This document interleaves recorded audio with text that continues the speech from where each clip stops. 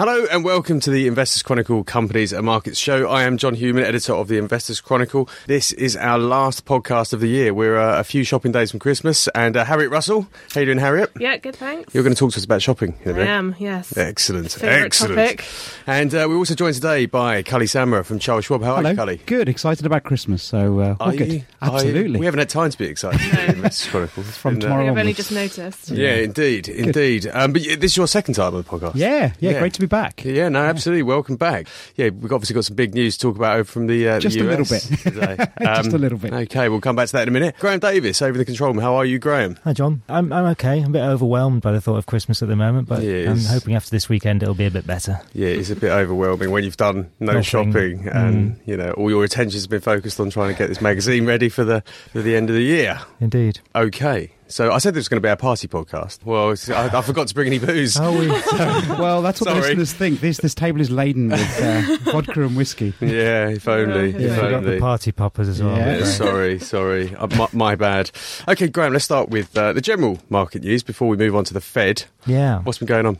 The back end of last week and the start of this week was pretty grim for equities. I think on Monday the market fell quite sharply to a 3-year low. In fact, for the FTSE 100. That was the South African thing, wasn't it? Well, that didn't help. It didn't help. There was a bit of political political madness over there, to be honest, rather than Yeah. uncertainty. It was They've had three finance ministers. in a week. Yeah. Yes. Yeah. Unbelievable. Yeah. So that hit some of the big South African stock investors. Old Mutual took a bit of a beating. Indeed, yes. And obviously the whole commodity rout was ongoing and is still ongoing, and that really hammered things. Tuesday and Wednesday, things calmed down quite a bit in the sort of people were looking ahead to the Wednesday evening UK time announcement from the Fed, and that sort of set the markets back on an even keel. So maybe the Santa rally is finally here. Yeah, well, as I wrote in my editorial last week, Grinch alert, because it did look at that point like Christmas and the Santa rally had been stolen from us. But it actually, the effect, according to watchers of these kind of seasonal effects, really starts mid-December anyway. So it kind of arrived on cue. Well, yeah, and if you look at the last 6 years, the S&P 500 has rallied 3.7% over November and December. So it can be a little bit later, or it can be sort of spread out. But it seems now, I mean, this week in particular we're looking at has been the best week since November 20th, although the last week was pretty dire. Maybe Janet Yellen has been the fairy godmother of the Santa Claus rally, hopefully. Yeah, Yeah. which I guess you wouldn't have expected. But there you go. Yeah. We'll come on to that in a minute. Yeah, of course. We'll come on to that in a minute. My favourite headline in the 7 Days page this week, which we debated long and hard, jock strapped. We're going to get in trouble for this. We are, but I did run this by our deputy production editor, who is Scottish, and he said he wasn't offended by it. Yeah, but he's not offended by anything. No, it's he makes, difficult. he makes a point of offending as many people as he can possibly offend. It is difficult to offend him, but yeah, no. The story was interesting in that the Scottish government it appears to be building up a pretty frightening deficit, which could be as much as 50 billion by the end of the decade. So probably lucky they didn't get their way with independence after all. That is what a lot of unionists would say. Yes, Absolutely. Okay, what else have we got in 7 days? Watchstone, a.k.a. Quindell. Quindell, yeah. Rumbles on. Yeah. And there's a class action now. 340 odd investors have joined together under the lawyers Your Legal Friend, and are claiming $9.5 million for losses in their shareholdings when the whole Rob Terry share sale scandal and the accounting scandal blew up at what was Quindell, now Watchstone. Your Legal Friend have said they've got as many as 1,000 people have contacted them about it. So this may not be the end of this. No. This started a while back, and I wrote an editorial on it at the time because I don't like the idea of being able to reclaim, stock market losses through the courts. I really don't like the idea. I mean, we all know the risks of investing, and yes, we know that sometimes, there was something not quite right about this. There was a bit of dishonesty, but go down this route, a Pandora's box is opened, and every time you lose some money on the stock market, You go to the courts. you go to the courts, Scary. and the business of investing is about managing risk, and that is one of the risks. Yeah. So yeah, I'm not a big fan of this kind of thing. Cully's here. Do you see this sort of thing in America, Cully? Because obviously it's more litigious culture. definitely I was going do. to say, there's enough reasons for litigation in the States already. Yeah. I've never heard of anybody going to the courts because of losses in the stock market. That, you can't bat away easily. But I just hope we don't go down that road. To coin your term, Pandora's box, I think is describing it lightly, really. A big problem, especially firms like ours. I mean, we're a very large broker with lots of clients, and they're likely to come after us, I guess. Who else are they going to go after? I mean, I guess they go after management.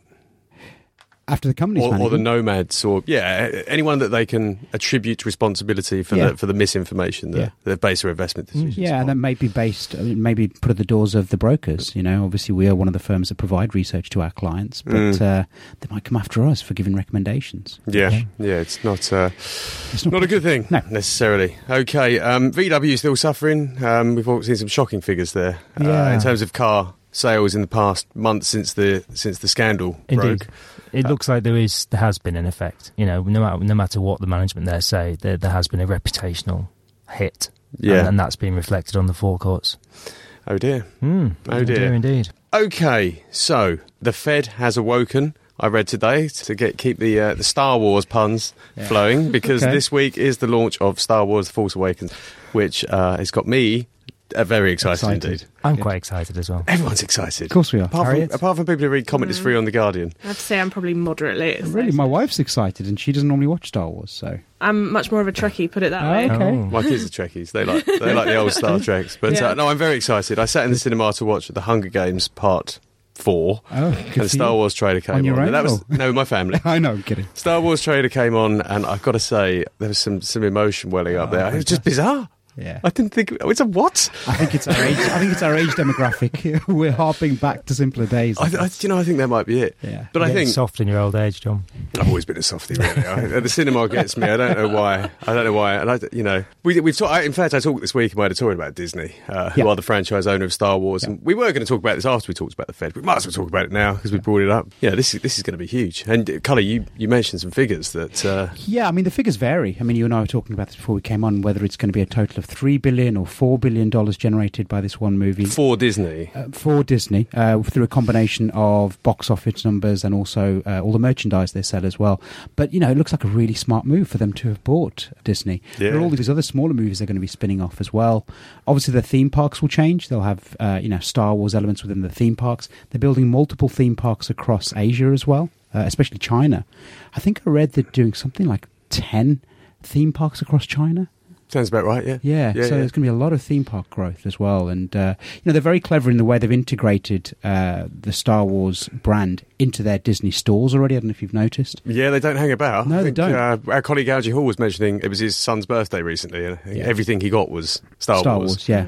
And I think one of the things Disney have done is change the way that the segments work. So rather than sort of having confines and you're just covering online or just covering, one element, they've tried to make sure it's overarched all across the different silos. So they're trying to move away from this silo mentality is what I'm trying to say. Yeah. And of course they've got Marvel too, which has been an enormous money maker for them. Again, more spin-offs from there. Indeed. So when I looked at their numbers, I just kind of started thinking about Star Wars and holding back the tears on the Bloomberg terminal.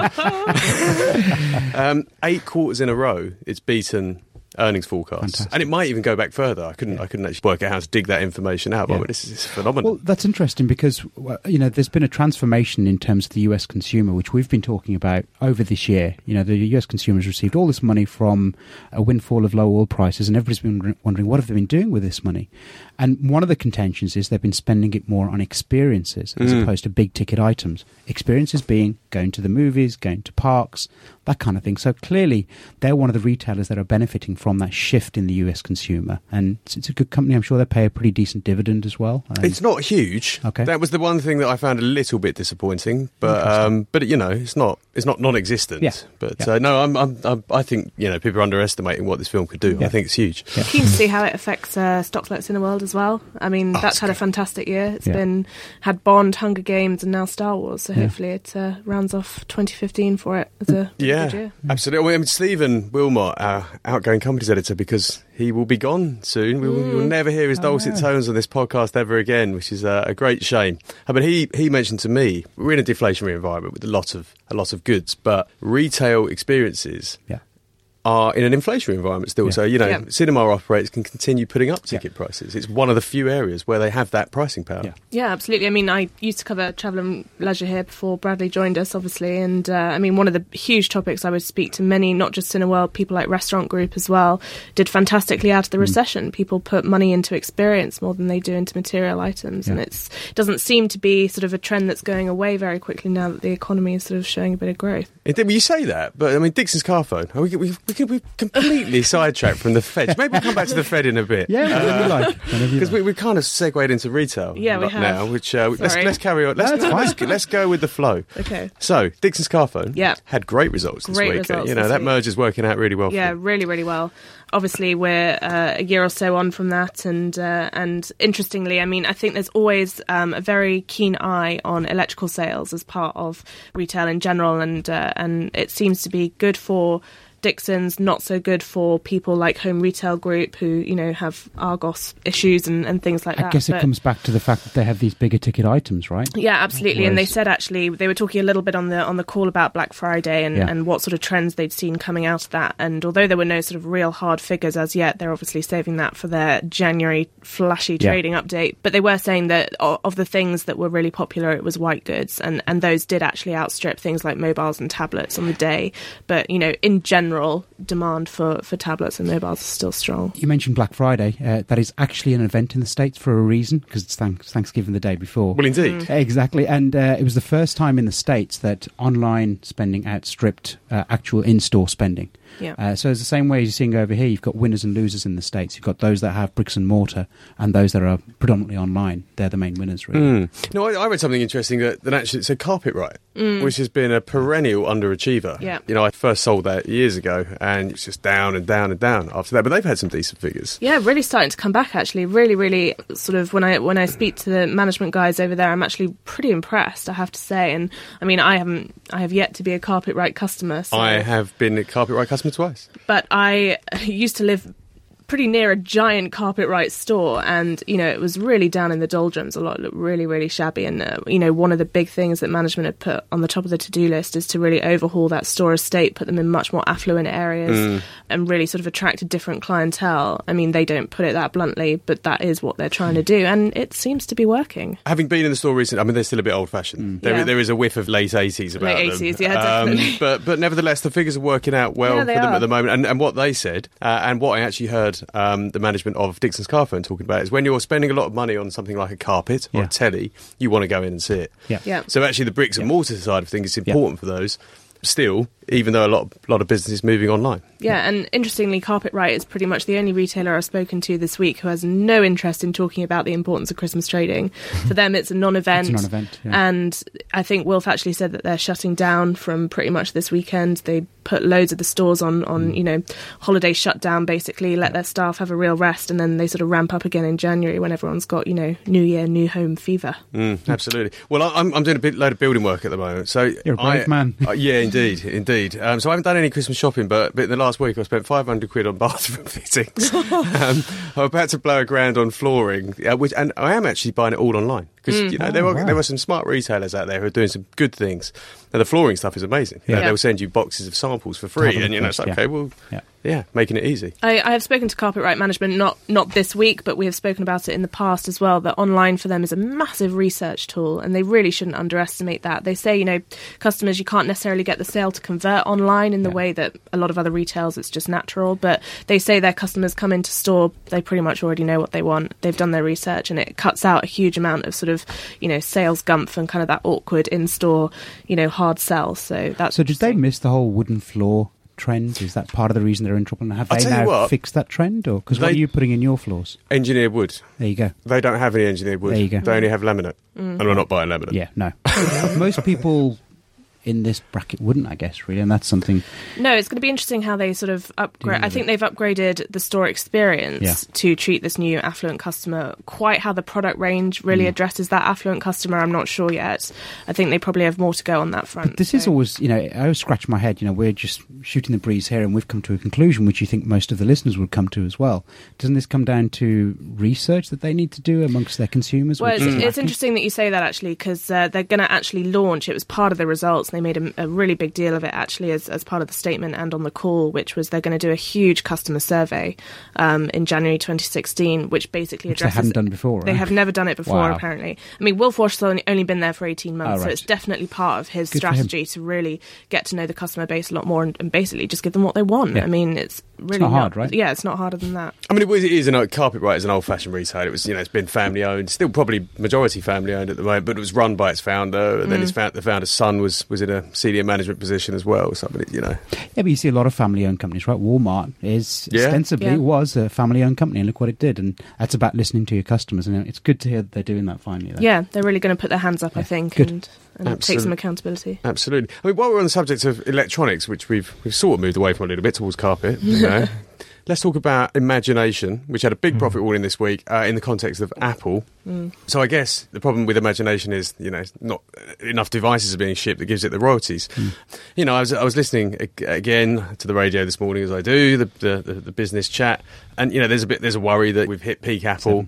It's interesting that you Tablet say sales. that. I mean, car phones and tablet sales are not holding up as well as they No, and were. on the Dixon's call, Humphrey Singer was saying that as much as mobile sort of demand for mobile in the UK was stronger than they expected, they did actually call this sort of a bit of a leap year in terms of iPhone sales, because it was only the launch of an S model, and he seems a lot more optimistic about the launch of a 7. He says that will sort of drive more customers to upgrade. So it'll be interested to see if he's right. The secret lab that Apple has opened up in Taiwan. Did you hear about that this week? No. I did. Yeah. Oh, no. How can you missed call that it one. secret? And I think what Apple are looking at now is making the leap from computer processing to the material that the iPhone's made of. And that'll be where the leaps will happen, whether it's the screens or the actual material itself.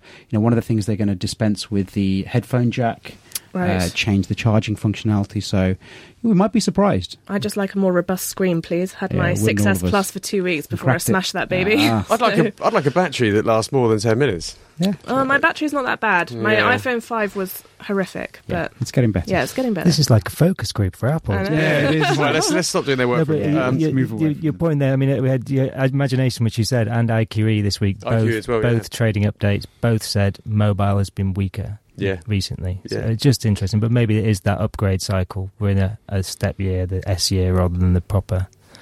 I don't know. Or just I have an Android saturation, phone. or just general Yeah. saturation. Yeah. Well, let's see what happens this Christmas. I guess we'll see whether the iPhone is the hot gift of 2015, as it has been in previous years. Who knows? Who knows? Let's talk supermarkets quickly. Well, you Okay. mentioned Walmart. Let's talk British supermarkets. Yep.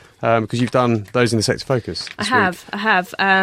Ian and I filmed a short video this morning. If anyone wants to go and check that out on the website, but yeah, it's sort of a comprehensive look, really, at sort of what the current trends are, really what the state of the discounters is, and sort of what investors can really expect out of this sector, if anything at all. It's been a bit of a horror show. In It's recent been a years. horror show. It really has. But I've probably spoken to just about all of them, I would say, certainly in the last quarter, but, in the last month or so, actually, string of results from all of them. So we're kind of taking a bit of a sort of eagle-eye view on the whole thing, and we're picking our favourites and our not-so-favourites. Okay, well, read the magazine, you'll find out who they are. Yeah, exactly. I don't want to give the game away. Let's not give but, too much away. Okay, but again, Christmas is going to be all important for those guys. Yeah, absolutely. I think it was Mike Coop at Sainsbury's who said that he's going to hold his hands up, and everyone wants to win Christmas was his turn of phrase. And I think what is interesting, and this is his point, so forgive the paraphrasing, but he does say that Christmas is an interesting time in the context of the discounters, because obviously all year long they're losing market share to discounters. People tend to trade down. It's borne out the recession, right? And that hasn't ended. But interestingly, at Christmas, it's the one time that people want to feel a bit more special, and they start to trade up again. So, things like Taste the Difference at Sainsbury's start to fly off the shelves. People even go as far as Waitrose, M&S Food, they push the boat out. Discounters, the product quality, though, is pretty good. Yeah. It's interesting that you say that too. Lidl, this week and last, has been making some noise on two fronts, actually. One, it's going to take its business online, which is going to be massive. And the second is that they're really trying to address this customer that they know is a premium customer through and through, even a Waitrose shopper or something like that, but they're trading down because they want value for money. And what Lidl doesn't want is, well, what they do want is to make that customer feel especially comfortable in their stores. So they're going to be pouring a huge amount of investment into upgrading their store estate, making them really plush, modern, etc., trying to do away with those horrendous checkout lines and things that Aldi's always talking about blind testing, aren't they? Whenever they blind test their food next to other brands, and people are generally quite surprised themselves. So. They win a lot of those taste tests. I think if you speak to the general public, it's the quality of the product is not what gets people down, it's the shopping experience. Stores, and I think Lidl has really caught on to that, and they're going to try their best to make it not so. But I mean, what's interesting is having a conversation with Algie earlier today was that he was reading some things about really the margins are on an absolute sort of knife edge at the discounts for obvious reasons, and it's to what extent can they really afford that investment without taking some sort of hit on the margins. Obviously, the middle market being squeezed by the discounters, it won't necessarily have that same challenge. So they've had to be making these adjustments the whole time. Is it the return of the middle market? Is that around the corner? Who knows? We'll see. Well, I've never been into an Aldi or a Lidl, but my town is getting both an Aldi and a Lidl in the next year. I won't give my exact address away, but I do live in Battersea, and we have a Lidl, and it is right next door, and I mean right next door. They share a car park to Asda, which I find fascinating. Yeah. John, when you covered the retail sector, you used to pride yourself on your scuttlebutt. Yeah. And now you haven't been near an Aldi or a Lidl? They weren't really a phenomenon. I missed it, all right. What are you trying to do? Catch me out? Your age. You're showing your age again. Yeah, I was aware of them. Good. I was aware of them. Good. But, you know, I'm middle market through and through. Yeah. All right, anyway, listen, we've digressed from what we originally started to talk about. Let's go back to it. The Fed. Yep. The Fed has awoken. Cully, what's going on? Yeah, so it's been a long melodrama to lift or not to lift. And I guess the concern is that it might be a disaster, but we don't think so. We've been calling for a rate lift for a very long time now. Finally, it happened. I mean, today's Thursday and happened overnight. It's only 25 basis points. They'll go from near zero to 25 to 50 basis points. There are a couple of things in there which were a little bit more hawkish than everybody expected, which is probably why the dollar's slightly stronger today. And one of those, without getting into the detail, is the Fed's dot plots, or the expectations of where rates will be this time next year. The Fed now expects 1.375 in terms of where they'll be in December 2016, which hasn't changed from before this meeting, which surprised everyone. The other thing that was surprising is a unanimous decision. You know, we've had dissenters before. We know that it's quite a dovish Fed composition overall, but there were no dissenters. So it's a good thing. You know, there's a lot of central banks which would be enviable of the Fed's position, being able to lift, because fundamentally the US economy is in a good place. So I'm really, really happy. A lot of my clients are very, very happy. And it's a good thing, definitely. Yeah. I mean, from a philosophical point of view, it's a good thing. Yeah. You know, loose monetary policy it's not good. has caused a lot of problems over the years. Potentially the Fed would argue that actually they've single-handedly pushed unemployment from 10% to 5%. That's what their argument would be. Some people would argue, well, they've actually created all these bubbles which are waiting to pop. Yes, so that's obviously the counter-argument you refer to. Asset price inflation. Yeah, exactly. Which is not not in some areas, but in others, certainly stock markets, for example, it's property bubbles forming and such alike. Has made life difficult for some people. Yeah, I think property, especially in the States, the commercial property market is the big concern at the moment, and that seems to be. We've been talking about the next shoe to drop for I can't remember how many years now with the commercial property market. The residential property market has picked up, decently. It's not near bubble territory yet. Lending is still very strict when you take a mortgage out. So, and it's sort of very regional as well. I think in the UK we have two regions, right? In London and outside of London. In the States, you have much more regionality, the Washington area, New York area, all these other areas. But it's a net positive, definitely. Yeah, I mean, I guess the great concern, though, is that, whilst the US economy is strong and can obviously cope with a rate rise, perhaps the rest of the world can't. So there will be knock-on effects that are unfortunate. Yeah, I mean, I think some of those potential negative knock-on effects have already fed through. Everybody's concerned about what might happen to emerging markets and the tsunami of cash that might leave emerging markets. Some of that has already happened. And emerging markets, as you and I, as I'm sure your readers know as well, you shouldn't lump into one big block. I'd heard a new term, BARC. I've not heard that one before. Brazil, Australia, Russia and Canada. So Australia is now an emerging market? Yeah. That's what I thought as well. There's a few of those. There's Mint, isn't there? Yeah, there's all kinds. N11. Yeah, emerging or middle markets or whatever you want to call them. And these are commodity markets generally. Yeah. All four of them. And then the Chinese story as well, which, it's moving away from emerging market as well. And again, to that, stealing this from a client, the power of big numbers. When China was growing at 14%, the size of the economy was something like $3.6 trillion. In 2014, when it grew at 7%, the size of the economy was well over $10 trillion. So, all these other concerns that we've got in all the different regions because of the US lifting rates, I think, they might be a little bit overblown. Both the IMF and the OECD expect higher growth next year, global growth. That said, the US is the only market where we are seeing a tightening of monetary policy, really. So, Europe is loosening. The UK is not tightening. Japan is loosening. China is offering up stimulus where it needs to. And you could infer from that a lot of the other central bankers around the world don't think that the global economy is that strong. Yeah, I mean, they assume that monetary policy is a cure-all. They think that all the structural problems they have, both in Japan and Europe, especially the labour market, can be cured with monetary policy because it seemed to have worked in the States. And I think the fundamental difference with the States is the degree of labour market flexibility that you have.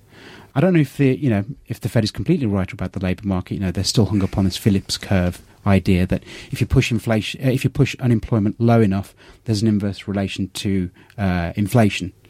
And some people are saying that's not necessarily true. But going back to what we're saying about all the other countries loosening monetary policy, that combined with valuations, there's this deep assumption that all these other markets will outperform the US next year. You have to be careful about everybody assuming to be on one side of the trade, which seems to be what's happening at the moment. So your view would be, I guess, that the US is still going to be a good performer next year? 2.8% GDP growth compared to 1% for Japan, 1.6% I think for Europe. A sideways year this year, a lot of volatility this year in the States. A consumer, we've already talked about the consumer a little bit, in a very good place at the moment.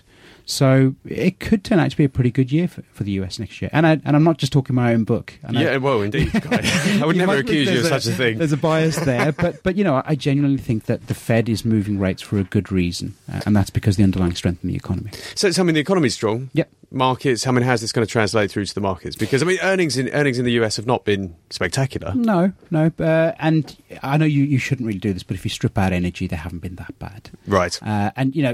Asking about markets, the question I've had over and over again from our clients and people in your business as well is, we've had a very long bull market. In fact, we've had a very long business cycle as well. This business cycle is 78 months long. Post-Second World War, average business cycles last 58 months.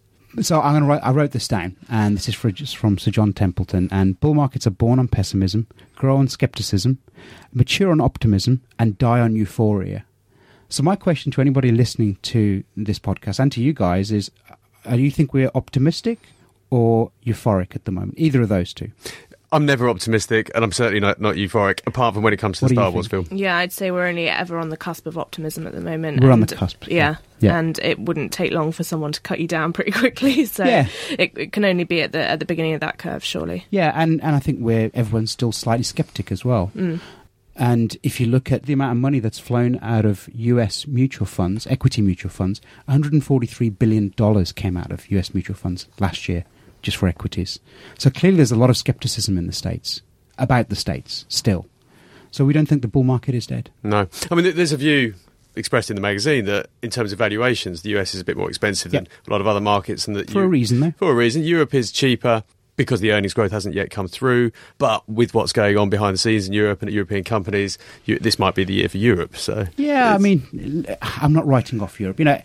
Everybody has to be globally diversified to a degree nowadays. And what our question nowadays is, do you think you have enough US exposure based upon how big the US market actually is in terms of global diversification? And generally, what we find with UK investors is that they are slightly underexposed. Well, it's funny, in terms of how you get that US exposure, you either go down the individual stock picking route, which for the US market is probably easier to access than many others, in fact. Yeah, it normally is. The thing is, it's been very, very difficult to be a bottom-up investor because stocks have been so correlated with what's been going on with the macro picture. Yeah. And so a lot of our clients who were bottom-up have sort of not given up on that, but now sort of looking more at the macro picture, especially with what the Fed has been doing. The Fed has been had its hand in so much of market movements that it's been very difficult to be bottom-up. Maybe now with the Fed trying to normalise, you can get more success being a stock picker. I hope that is the case. We hope that's the case. Yeah. So, I mean, it's felt like a bit of a thankless task over the last God knows how many years. Yeah, it's frustrating. Really frustrating. Trying to take a value-led approach, or trying to even take a fundamental approach is often at times felt like a fruitless challenge. Completely. So I would like to see that change. And we talked very briefly about some of the equities that Tharona talked about in our US bumper feature this year. We talked Disney already. I think we all in agreement. Good story there. Nike you mentioned as well. That jumped out at you. Yeah, Nike jumped out at me because going back to the China story, we know that China is trying to make this big transition and move away from being a manufacturing economy to be a consumer-driven economy.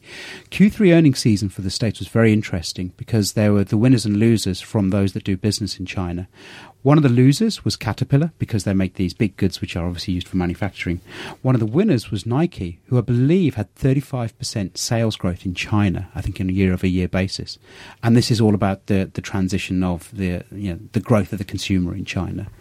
So it's an interesting company. Again, I'd be interested to see what kind of dividend they pay because that could be an interesting look. Yeah, it certainly also sounds like it speaks to power of brand as well from a retail point of view. I mean, if it's capturing imagination. I cover a number of retailers that are struggling like hell in China to capture any kind because of consumer. Of brand.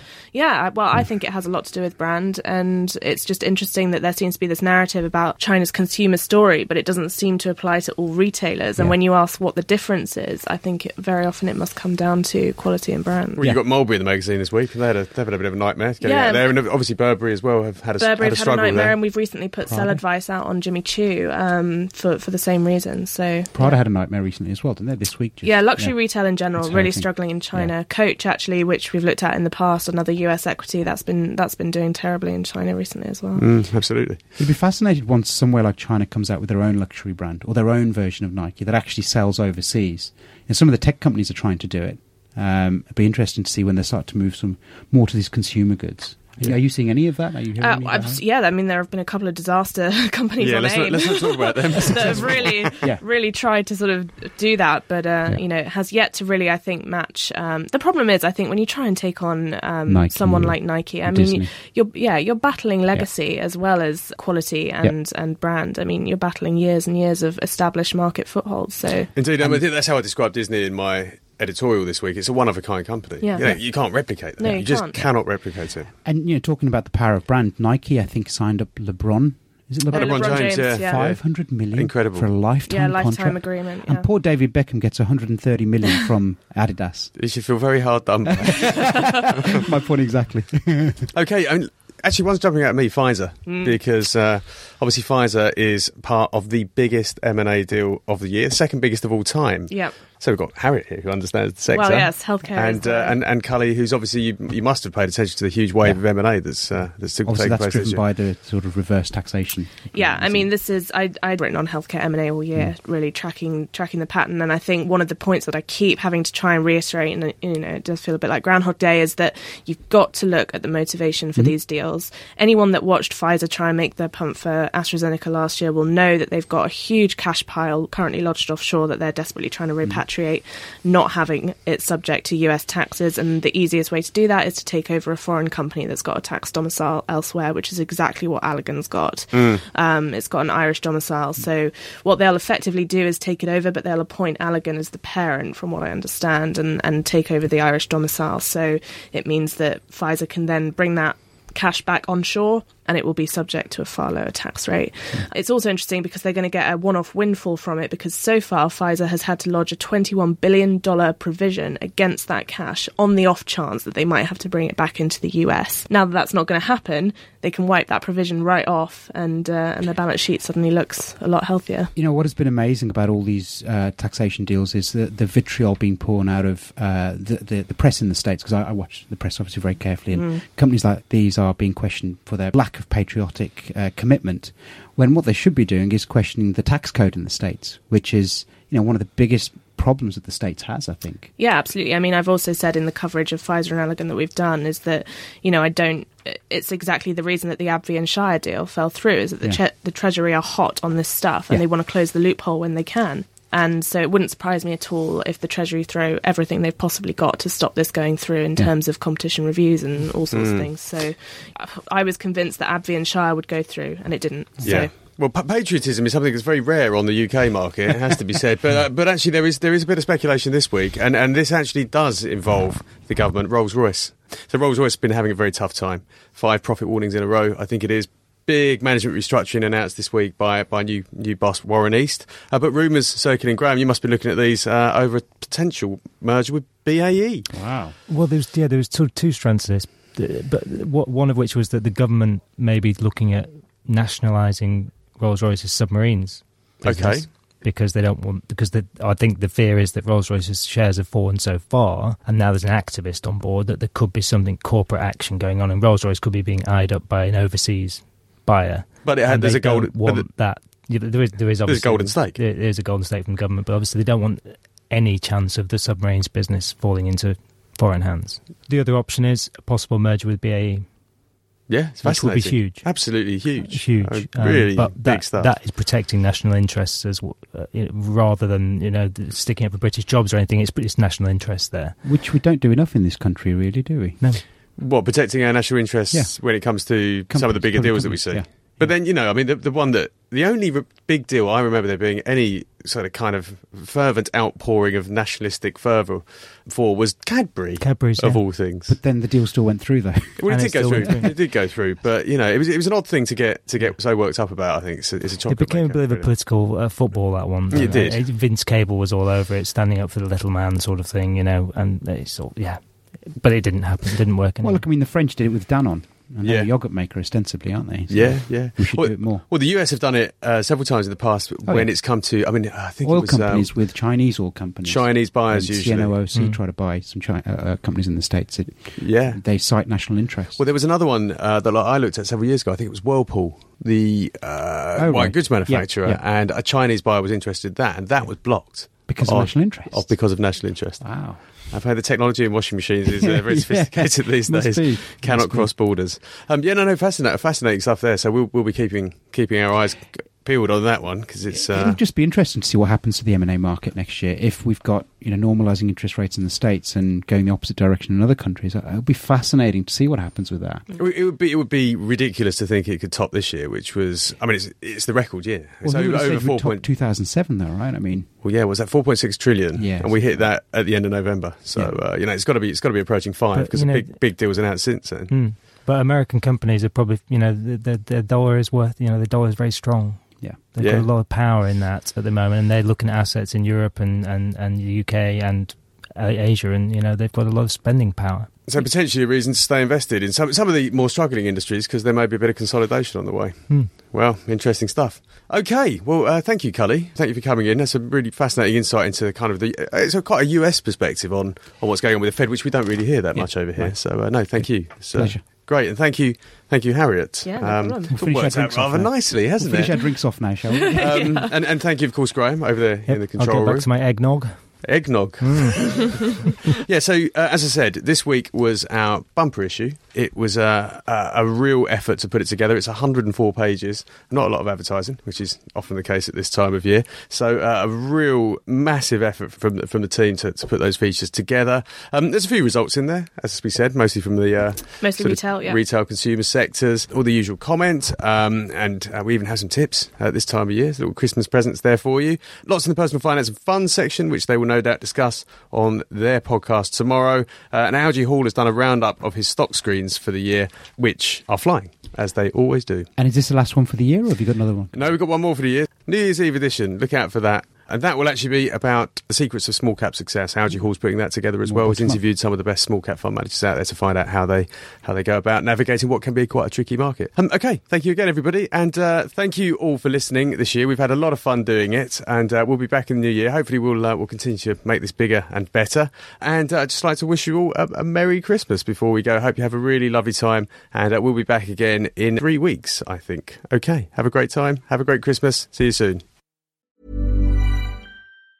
Hi, I'm Daniel, founder of Pretty Litter. Did you know cats tend to hide symptoms of sickness and pain? I learned this the hard way after losing my cat, Gingy. So I created Pretty Litter, a health monitoring litter that helps detect early signs of illness by changing colors, saving you money and potentially your cat's life. Pretty Litter is veterinarian developed, and it's the easiest way to keep tabs on your fur baby's health right at home. Go to prettylitter.com and use code ACAST for 20% off your first order and a free cat toy. Terms and conditions apply. See site for details.